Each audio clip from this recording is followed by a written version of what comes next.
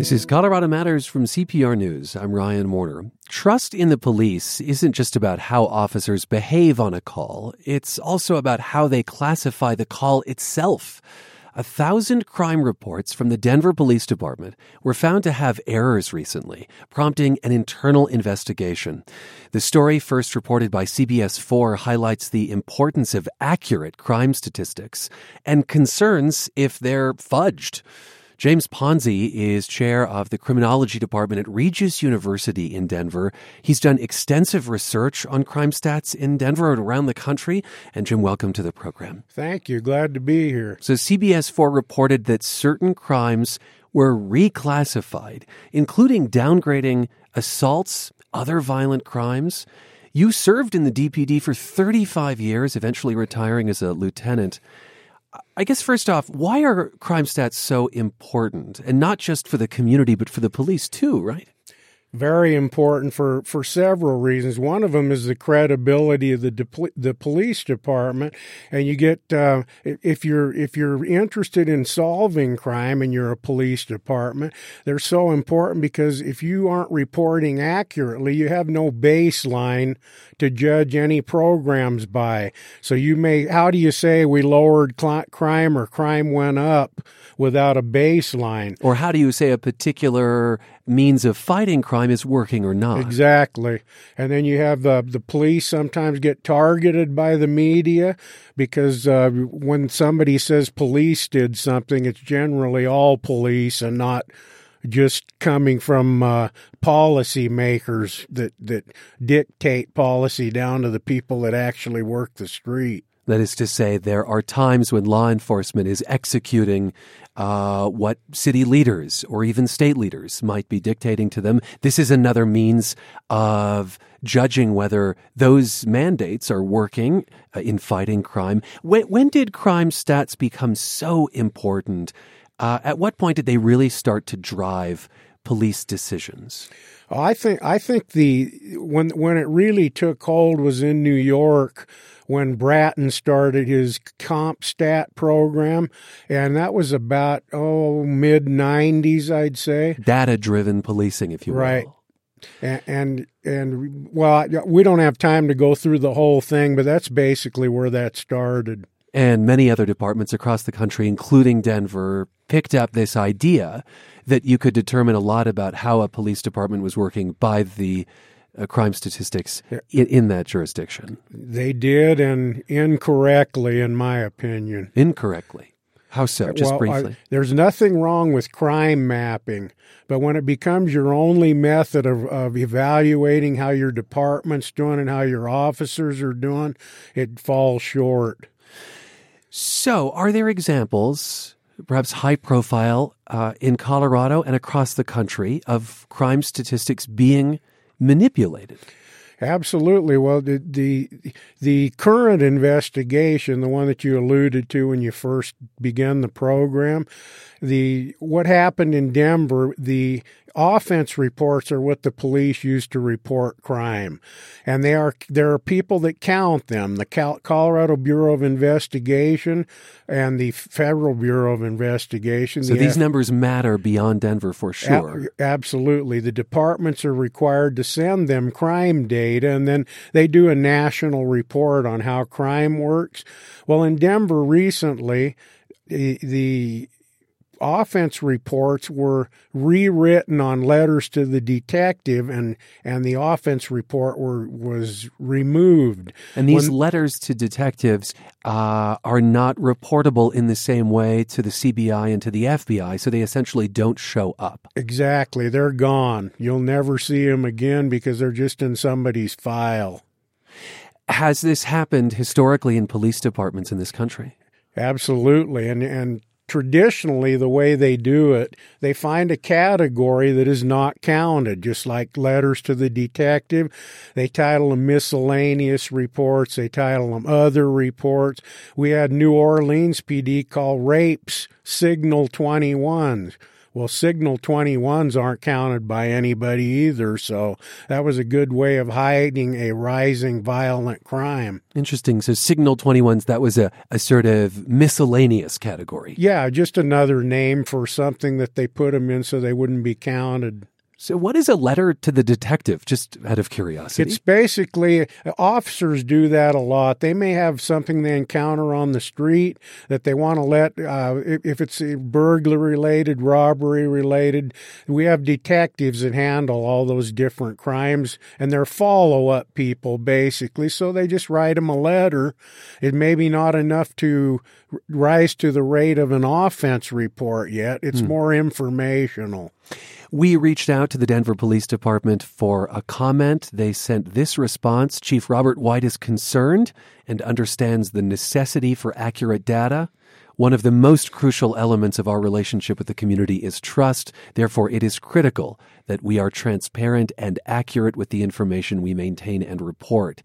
After seeing the initial anomalies, I was not comfortable, White says, with the integrity of the data, and I have ordered a thorough audit. I want to note that the department says the errors, these 1,000 or so reports, represent about 1% of crimes in 2017. They say this might also be a training issue. But if it's not, if this was done purposefully, what are the pressures police face that would lead them to change something like this?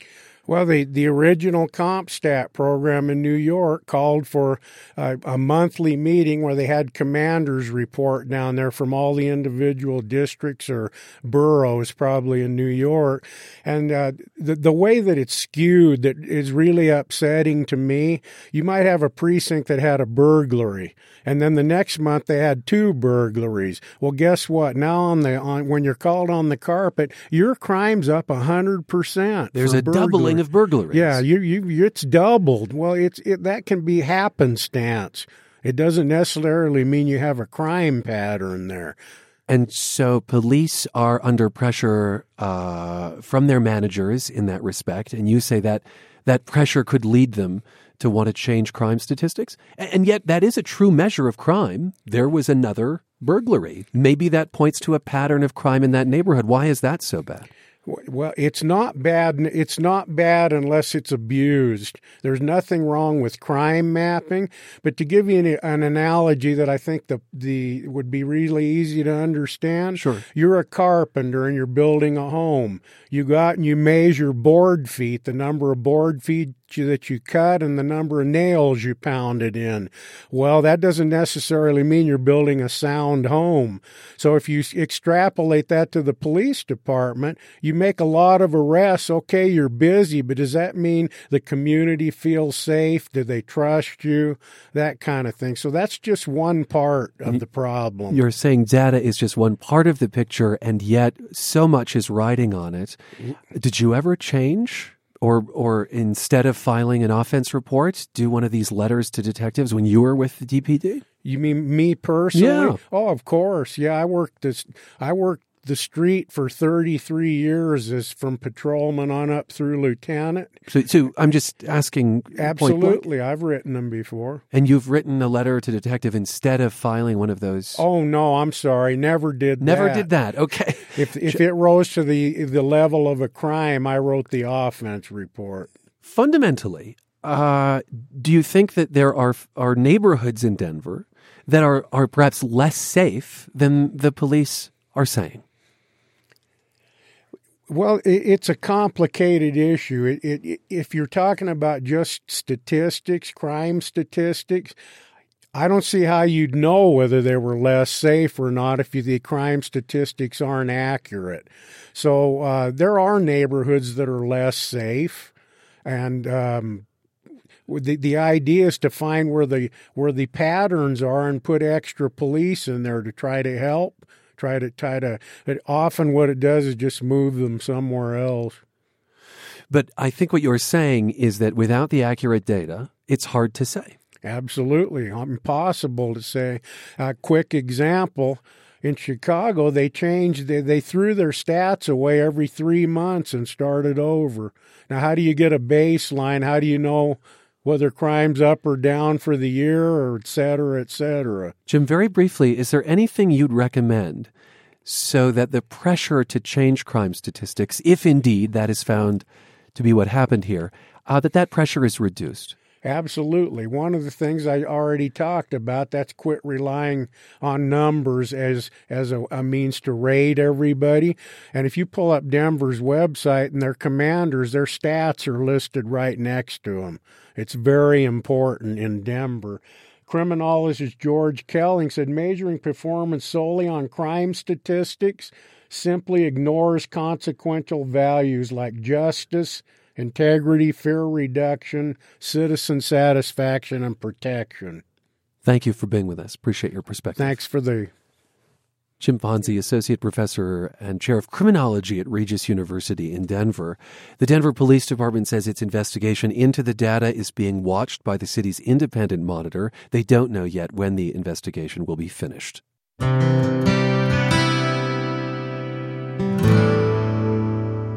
The headline made me do a double take. An African political leader died in a plane crash in northern New Mexico near the Colorado border.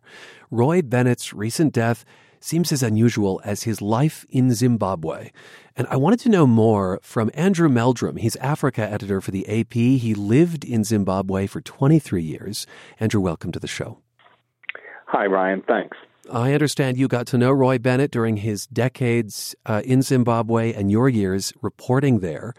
What was your reaction earlier this month when you found out that he'd died? Oh, I really, I'm a newsman and I'm used to seeing a lot of things. But when I saw that he died in a helicopter crash, I was just really sad because he's somebody that I knew both Roy and his wife Heather quite well over the years, and they were very, very likable figures and very unique in the Zimbabwean context. And I felt sad, and also I felt that it took some very vital figures out of Zimbabwe just at a time when the country is changing. Yeah, this is a really pivotal time for that country because Zimbabwe had for so long been ruled by a really brutal dictator, Robert Mugabe. He had lorded over the country since its independence in 1980, and I think just ended his tenure last year. So the question of the future of Zimbabwe is ever present here. And what was Roy Bennett's role in... Well, I suppose the Mugabe regime being a voice of opposition for it, but also potentially in the future of that country. Right. You said Mugabe ended his tenure. Actually, Mugabe was forced from office and stepped down after he was put under house arrest by the army. It was quite an interesting, and that just happened in November, ending a long reign in power since 1980. And Mugabe himself was 93 years old. And look, and I don't mean to speak about him in the past tense, he's still alive. And Roy Bennett, Mugabe ran Zimbabwe with an iron hand, and Roy Bennett was known as the sharpest thorn in Mugabe's side. He was, when Robert Mugabe was seizing white-owned farms, and kind of excoriating white farmers as the bad guys in Zimbabwe, Roy Bennett was immensely popular with ordinary black Zimbabweans. He spoke fluent, earthy, funny Shona, and he had a way of captivating crowds of ordinary black Zimbabweans, rural peasant black Zimbabweans. And he could speak to them, and they really took to him. And he was elected by a rural black constituency at the same time that Robert Mugabe was saying that white farmers were, the cause of all of Zimbabwe's problems. So he really kind of stuck out as as I say, a thorn in the side of Robert Mugabe. And I'll note here that Roy Bennett was a white farmer, just to be clear. And so you talk about it being unusual for someone like that to have garnered such support among rural black folks in Zimbabwe. So here's Roy Bennett speaking in the Shona language with a Zimbabwean TV host. Vanhu vakutanga kuungana zvangu chose vachiratidza zvinhu zvavo. Matara zvababajukwa. Anakawanda ari kuti Roy Bennett ndibabajukwa. So you say that he was a thorn in Mugabe's side, perhaps the sharpest one, that resulted in his arrest and imprisonment for a time in Zimbabwe. When they died, Bennett and his wife were living in South Africa. I understand he was among thousands of white farmers who'd had their land seized by Mugabe back in the early 2000s. After that, the country's agricultural sector really tanked. Is that why Bennett left Zimbabwe? Well, yes, he was a successful coffee farmer in the mountains of eastern Zimbabwe. It was a beautiful farm, which I had visited after it was seized. And the reason he left Zimbabwe is he had become, a kind of key and vital political leader in Zimbabwe's opposition party, the Movement for Democratic Change. And he was a member of Parliament, and in Parliament he got into a scuffle with the then Minister of Justice. Actually, he shoved the minister, and the minister fell to the ground. Roy was found guilty of assault under a special parliamentary inquiry, and he was sentenced to 18 months in prison, of which he spent, I think it was 8 or 9 months in prison in Zimbabwe. He emerged, he was a burly fellow. He emerged rail thin and terribly sunburned, and spoke of really the hardships, not that he suffered, but of the hardships of other people suffered in jail. He said people starved to death in their cells nearby him. He said he could hear people being tortured, the screams of people being tortured, and he said he would speak out against that. And I can understand why that would be a climate you wouldn't want to stay in and why he left Zimbabwe. The New York Times reported... He was actually arrested again after that. He was then, charges were pressed and he was acquitted. But then after he received threats, he decided to leave the country. And he did go to South Africa, but actually I have just spoken to some friends of his, and he then went to Zambia and was starting a new farm from scratch in Zambia. And that's what he was doing when he was killed by the helicopter crash. Yes, and this was in New Mexico, just at the Colorado border. In New Mexico. Yeah, the New York Times reported that he'd spent time repeatedly in Colorado and that he and his wife were traveling in New Mexico with a friend in that helicopter. Do you know if his travel here was related to his farming at all? Well, his friend is Charles Bennett III, who had a ranch right on the New Mexico-Colorado border. And Roy had some health problems, and Bennett had helped him get medical care in the United States. And so apparently he had gone for a checkup and then was with Bennett going to Bennett's ranch in Bennett's helicopter Burnett's. He was visiting Burnett's ranch and going in Burnett's helicopter when it crashed. There is not a suspicion of foul play, I'll say, in his death. It's true that Roy Bennett stayed active in Zimbabwean politics even from afar. He went to other countries, particularly English-speaking ones, to talk about what was happening in Zimbabwe and how it could move towards a real democracy. So fundamentally, Andrew Meldrum, Africa editor for the AP, does his death here in the West, is it a loss of opportunity for Zimbabwe? Do you imagine that he would have gotten involved in the new politics there?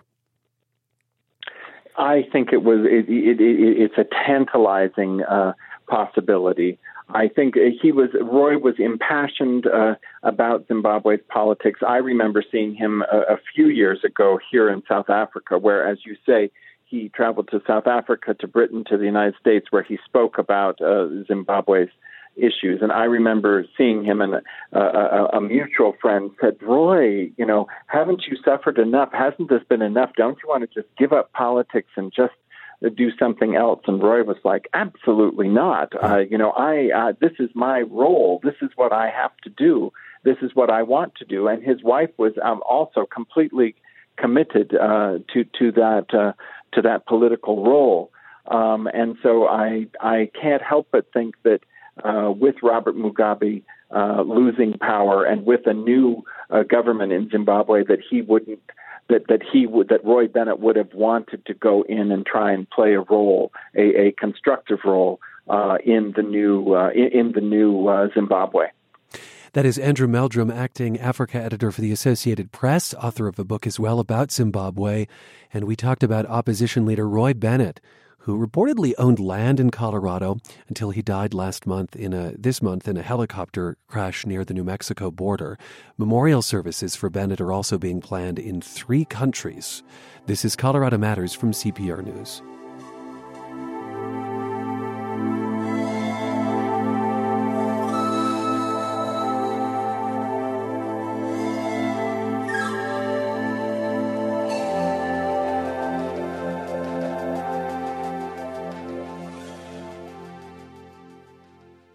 Former Time correspondent Jay Newton Small used to cover politics and foreign policy.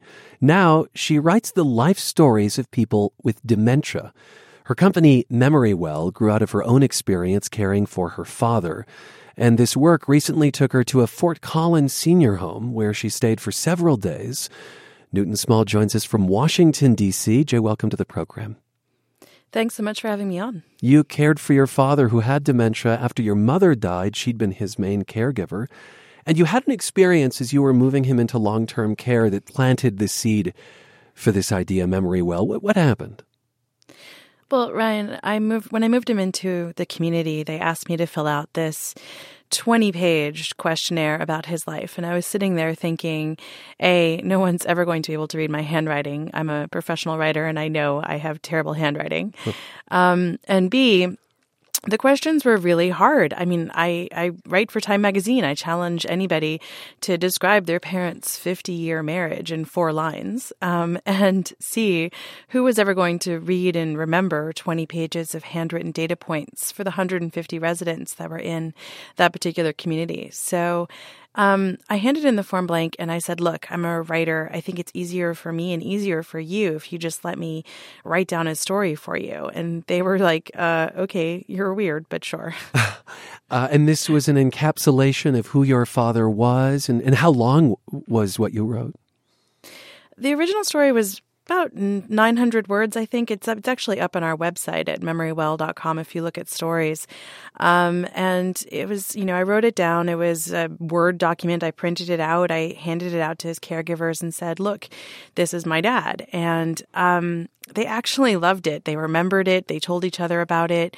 2 of his caregivers were Ethiopian, and they'd had no idea that my dad had actually lived in Ethiopia for 4 years early on in his career with the United Nations. And they became his champions. They would sit for hours and show him their own personal family photos of Ethiopia and Africa. And Dad loved it because he remembered Africa from his early 20s, even if he didn't remember last week.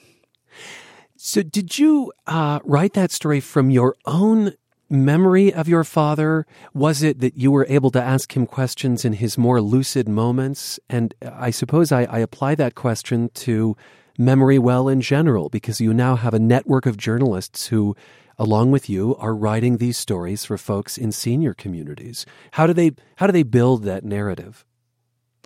Sure. So we have a network of about 450 writers, and I would say about 85% of our stories comes from interviewing family members. Oftentimes, by the time you're putting a loved one into memory care, they're probably not able to tell their own stories. Mm-hmm. That said, the community where I was in Fort Collins, the Crossings communities for Brookdale, those are people with milder cognitive impairment, and the majority of folks who I interviewed there actually actually could tell their own stories. And so there's about that 15% that still are pretty savvy. And look, a lot of people think, oh my gosh, Alzheimer's is a death sentence. And the fact of the matter is it's not. I mean, my father lived for 10 years before he really began to decline. And, it was really the last 5 years of his life that was harder on us. And the first 10 were great. So there are oftentimes people can tell their own stories, but where memory well works is often mostly at the intersection of people entering care, and unfortunately by then they often can't tell their own stories. Fundamentally, it's my sense that you believe this can improve care. That if caregivers, if nurses, if the staff know a little something about the patients in a straightforward way, that it can be transformational. Why do you think that is? And do you have any proof to say that's the case? Well, I'm definitely not the only one to say that it is. There are studies that show that life storytelling, reminiscence therapy, not only can improve empathy between caregivers and the ones for which they're caring, but also between family members and those living with Alzheimer's dementia. It can help reduce depression. It can even help increase dexterity in some studies. And look, we're working. What brought me to Fort Collins was Brookdale Senior Living, which we're piloting with them, and they are the largest provider of senior care in America. And Brookdale, like many other communities in the United States, has their own version of this. They have these questionnaires because they know that it's important to collect this life information, and they know that it's important that their residents and their caregivers know each other, because if you don't know each other, then that whole experience of care is very isolating and much harder. You say that this improved dexterity? What do you mean by that? Well, so one of the things you want to be sure to do is that when you, for those living with Alzheimer's dementia, you oftentimes lose balance, which is a common side effect of the diseases. And so it's been shown that telling life stories and engaging in reminiscence therapy has actually, in some cases, helped improve those in certain exercises, improving their dexterity, improving their ability to write and to do art. Goodness. Well, you met many of the residents at that Brookdale facility in Fort Collins, and you wrote up the stories of a few, including one man named Len. I'm just going to read part of the story you wrote. Len loved to fix up old cars, and at 14, he was drag racing his Pontiac GTO across Michigan and Ohio. It was those memories of his minor delinquency and how he got through it that led him to a storied career in special education.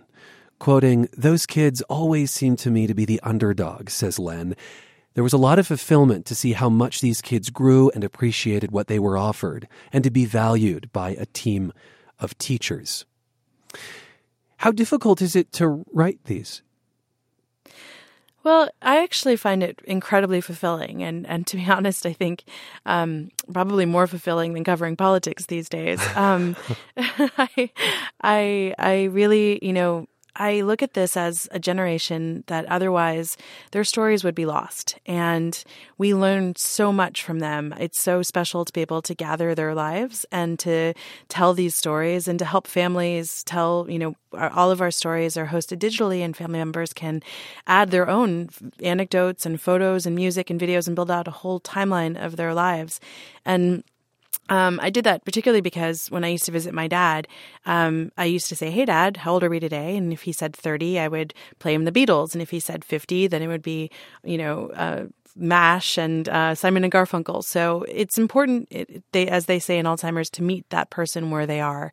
And so the timeline gives caregivers the ability to do exactly that.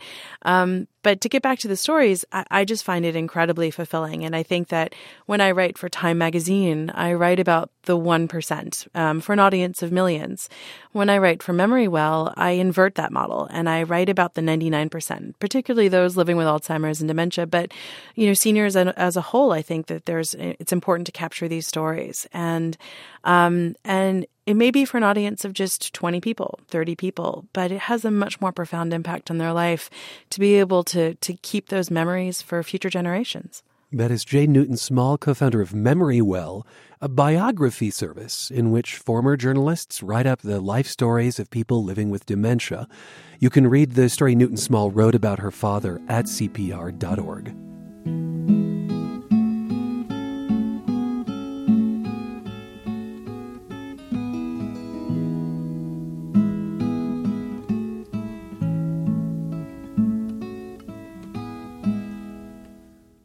We have reviewed internal RTD safety data, and there's cause for concern when it comes to the agency's light rail system. Operators in those trains are making more mistakes. CPR's Nathaniel Miner spoke with host Mike Lamp. So, Nate, you took a look at signals that control train traffic in the system. Can you describe what those are? Sure. These are to an RTD light rail operator what a stop-and-go light is to a driver in a car. RTD signals are either red, yellow, green, or downtown where they're next to car traffic, operators see these white lines. And you can see these lights when you're a passenger waiting at the train station. Sure. Yes, exactly. Basically, they just keep trains clear of each other and of street traffic. So I got data via an open records request on how often train operators go through these signals when they should stop. Oh, and what does that data show? It shows that train operators are violating these signals a lot more lately. Back in 2010, for example, there were 8 violations for that entire year.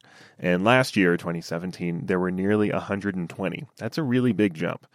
I should say that there are varying degrees of seriousness to these violations. The vast majority are pretty mundane, like an operator stopping a little too late. But they can be super dangerous, too. Car was squished between the light rail train and a pole. Last summer, for instance, a light rail train collided with a Toyota Prius in downtown Denver.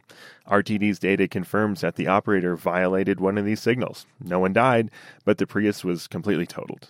Well, do we know why there has been such an increase?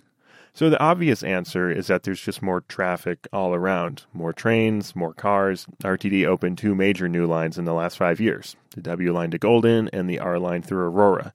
So there are more opportunities to make mistakes. Aaron Betcher with the union representing train operators says there's a few specific bottlenecks in the system that he's worried about. One is the section between I-25 and Broadway and downtown, and that's where 5 lines converge. So we have a lot of trains in a tiny box trying to move as fast as we can. RTD officials say they take every violation seriously. Spokesman Scott Reed says when you compare how many violations there are versus how many signals an operator passes each day, they're doing pretty well. And it comes out to about 0.04% of all of the signal interactions that they have result in a red light violation, but that is still too many. We want to get to 0, and that is exactly what we are focusing upon.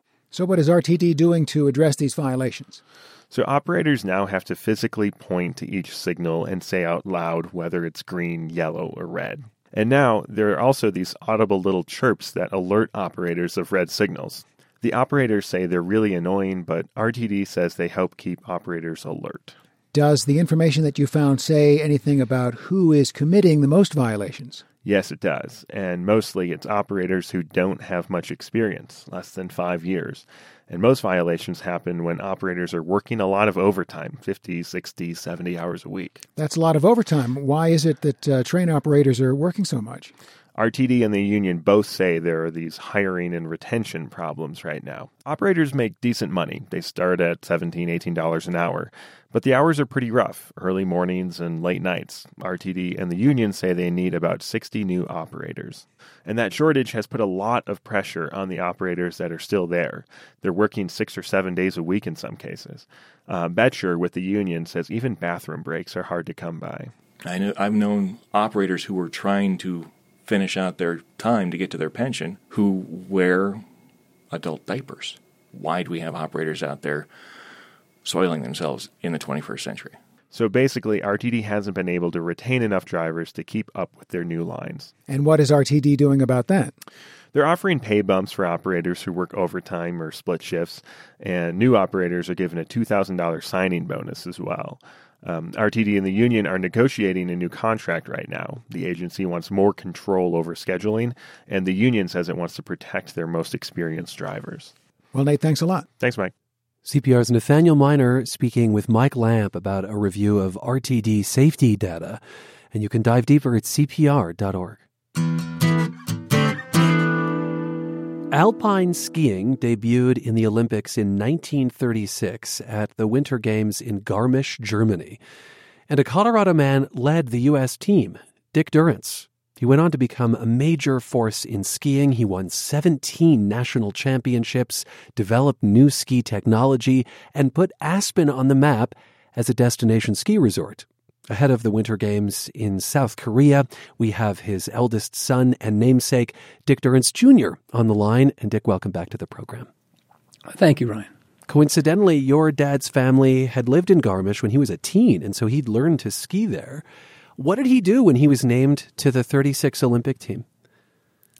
He proposed to his college professors that he go to Munich, and he was an art major, and he study art in Munich. Well, of course, he spent the fall in Garmisch preparing for the Olympics.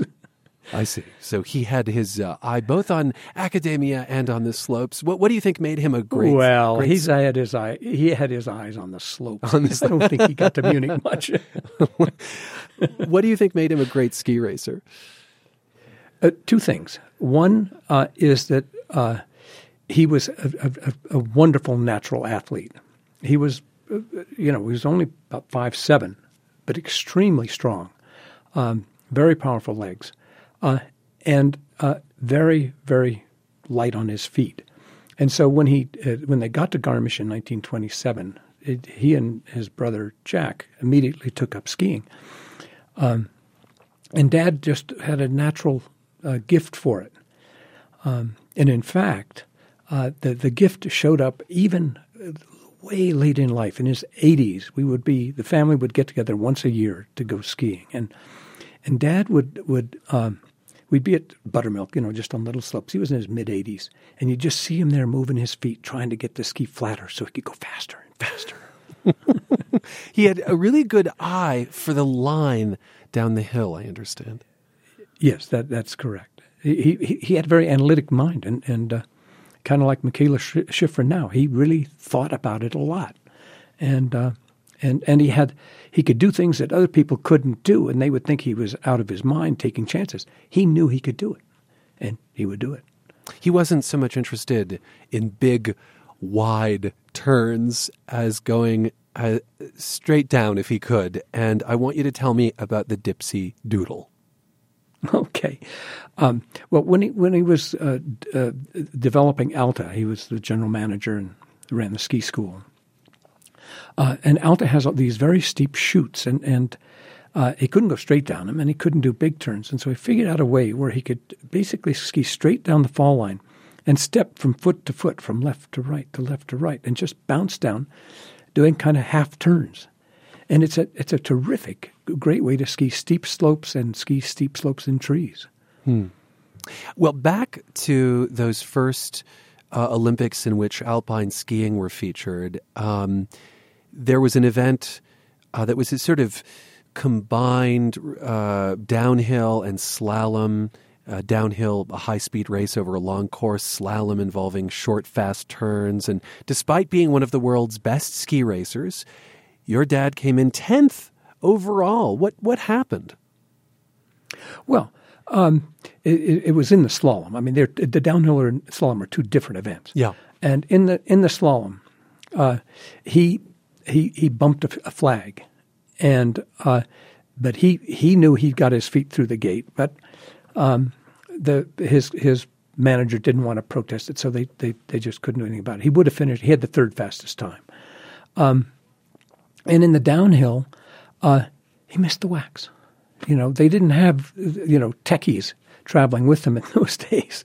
Each racer did his own wax, and he just missed the wax. He missed the wax. He had just had the wrong wax. He had in the middle of the course, there was a long flat area that got warmed up more than he thought it would, and so his skis just slowed way down. Oh. So it's too bad. I understand. But interesting. The next week, Ryan, he won the downhill at Sestriere against the same guys. So they knew, and he knew that they were on the same level. Huh. I understand he talked very little about the Nazi presence during those 36 games. Is that right?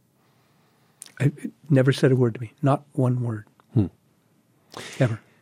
Your dad kept ski racing after the 36 Olympics, and because of his prowess, there's a mountain in Sun Valley, Idaho, named for him, Durrance Peak. Yeah. Oh, yeah. I'll tell the story as quickly as I can. Okay. So Averell Harriman had just opened Sun Valley, and he wanted to have a big race to put Sun Valley on the map in the U.S. and in the European mind. So he worked with Dad to get invite as many of the top European racers as were willing to come. And Averell Harriman flew them over to the United States so that he'd have a world-class field for the first Harriman Cup race. And so they got there, and Dad won the slalom, and then Dad won the downhill. And Averell was ecstatic because he had an American who'd beaten the best in the world. And so he named one of the peaks there, one of the mountains that they skied on, Durance Mountain. Is it true that your dad would bathe you as a kid in the cup that he won? Well, to win the cup, you had to win 3 out of 4 years. Okay, and it was a huge cup, and that way he won, and that's what Harriman did to try and get guys to keep coming back. So Dad won it the first year. Dad won it the second year. Third year, he was courting my mom, and he did not win it. He was distracted. But the fourth year, he knew if he could just win it, that he would retire that huge silver cup, which was big enough for Davey and I. So they were racing on the Warm Springs Trail, which Dad had pointed out to Averell and said, that would be a good downhill. And Averell said, well, go cut it. So Dad had supervised the cutting of the now famous Warm Springs Trail. Well, in the race, he jumped into a steep pitch called the Steilhorn that shot you straight down a wall and then into a sharp left turn into the Warm Springs. Well, and he didn't anticipate it was going to be so soft, so he ended up getting shot straight out, and there was no way he could turn now. He's going too fast. Oh, goodness. So he got to the bottom, and he just couldn't make it. He knew he wasn't going to make it, and he went up the wall and sort of bounced through some small trees, bouncing off them. But he managed to stay on his feet, and he says, well, you're one lucky son of a gun. You might as well run the rest of it straight. So he ran the rest of it straight. And at the last turn, hard right, he couldn't make it, and he hit a hot dog stand. And he got up and got across the finish line, and he still won the downhill and the cup. He still won. You're listening to Colorado Matters. I'm Ryan Warner, and ahead of the Winter Games in South Korea, we're digging into a bit of Olympic and generally Colorado ski history with Dick Durance Jr. of Carbondale, talking about his dad, the legendary skier Dick Durance, who led Team USA in the first alpine skiing at the Olympics in 1936. And as you say, he played a role as well in getting Alta up and running. And I understand they did everything, your parents, from installing the T-bar lift to knitting sweaters for ski school instructors. And while he was there in Utah, your dad trained soldiers to ski. These were the skiing troops that eventually became the famed 10th Mountain Division. What stories did your dad tell about training those paratroopers to ski? Well, the way it came about is that Minnie Dole, who came up with the idea of the 10th Mountain Division and sold it in Washington, was the founder of the ski company, of the ski patrol. And so he knew about Dad. And he called Dad up and said, Dick, we're trying to decide if we want to train soldiers to ski or train skiers to shoot. Okay. And so I'm going to send you a company of men, and I want you to see if you can train them to ski. Well, and this is before safety binding, so, and so they got these guys. They were neophytes, and after a couple of months, about a third of them had broken their legs. And Dad reported back and said, Minnie, you better start looking for skiers. Train them to shoot. And that's why so many of the great skiers of the time ended up in the 10th Mountain Division. That is, it was easier to teach the skiers to shoot than these shooters to Absolutely. ski. Mm-hmm. Absolutely. Your parents didn't stay in Utah, though. They moved first to Seattle, where he worked at Boeing. And when the war ended in 1945, they moved to Denver. And your dad started designing skis for a ski manufacturer called Thor Griswold. Groswald. Groswald, pardon me. Oh, yeah. The skis themselves were the Dick Durance skis. What was special about them? Well, what was special is that Dad wanted skiing to be easy for people, and part that came out of his experience in Alta, I think. And so he suggested that Thor make a very soft ski, much softer than they were making them. Huh. And it did make it easier to ski. And so that became the Dick Durance ski. They were made out of hickory, I think. I think so, yeah. Well, the mountains eventually called to your parents again. After a couple of years, they moved to Aspen to help turn that fledgling resort into a real destination. Too bad that didn't work out, right? Yeah. Right. Your father was a major force in making that happen. He was known for rethinking how trails were cut, both for recreational skiers and for racers. Tell us about some of those groundbreaking trail designs at Aspen. Well, what he did is because they had just secured the World Championships for 1950, he was cutting new trails on the mountain, and he wanted to cut some big, wide ones so that they could have big GS races, and so that Grand Slalom, recreational ski. Giant slalom. Right? Giant slalom, pardon me. Oh, God. The skiers in the audience are rolling their eyes at me now. They must have just had a heart attack. Anyway, so he made the big wide open trail like Ruthie's Run. So that the recreational skiers could have room to play, because prior to that, all the trails were very narrow. People were afraid the wind would mess it up, but the wind in Aspen is not a serious factor. And so that sort of opened up the whole idea, big open skiing. Those are some of my favorite runs, I have to say. Unlike your father, I'm a little more interested in the big wide turns, I have to say. Your dad was also well known as a ski photographer and filmmaker. I'll add that you seem to have inherited that gene because you're an award-winning photographer in your own right. And of the dozens of film projects that Dick Durrance Sr. was involved in, perhaps the best one is, or the best known is Ski Champs. What do you know about the making of that? Well, once Dad had gotten the World Championships there, and once he'd gotten the mountain prepared as the general manager, and once things were underway, he wanted to film the races. He loved photography. He'd been a photographer since he was in college and loved to take pictures and loved to make films. And so he got together with a businessman, and the two of them put together a team to film the World Championships. So he did film them. And this is, mind you, he had carved the trails. He was the general manager. He was the chief of race, and he was filming this film. I don't know how he did it. I don't either. But anyway, yeah. But anyway, he did a film, and it really was breaking ground. He skied part of the downhill carrying the camera, which nobody had ever really done before. And he had, he just got some great footage, and they made it into a fabulous film called, as you said, Ski Champs. And it was a film that influenced the following ski filmmakers like Warren Miller. Oh, yes. In subsequent years. Can't help but think of Warren Miller after his passing, of course. Of course. Let's wrap up with what it was like to ski with your dad. You said that late into his life, the family would go skiing together. Was he still teaching you things about the slopes later in life? What he communicated was a love for sliding. He loved to slide. And I and my brother Dave, who was a better racer than I was, we picked up that love for sliding from him. And that was the great lesson. And just technically, we just watched him and, you couldn't help but absorb it.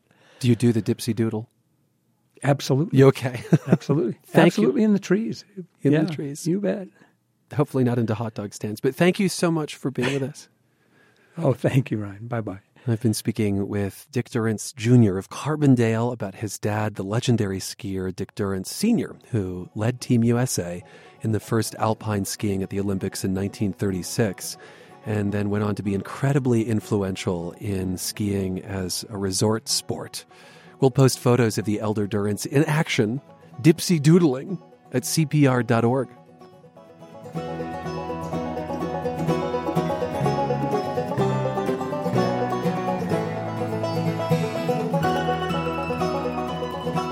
Thanks for spending time with us. I'm Ryan Warner. This is Colorado Matters from CPR News.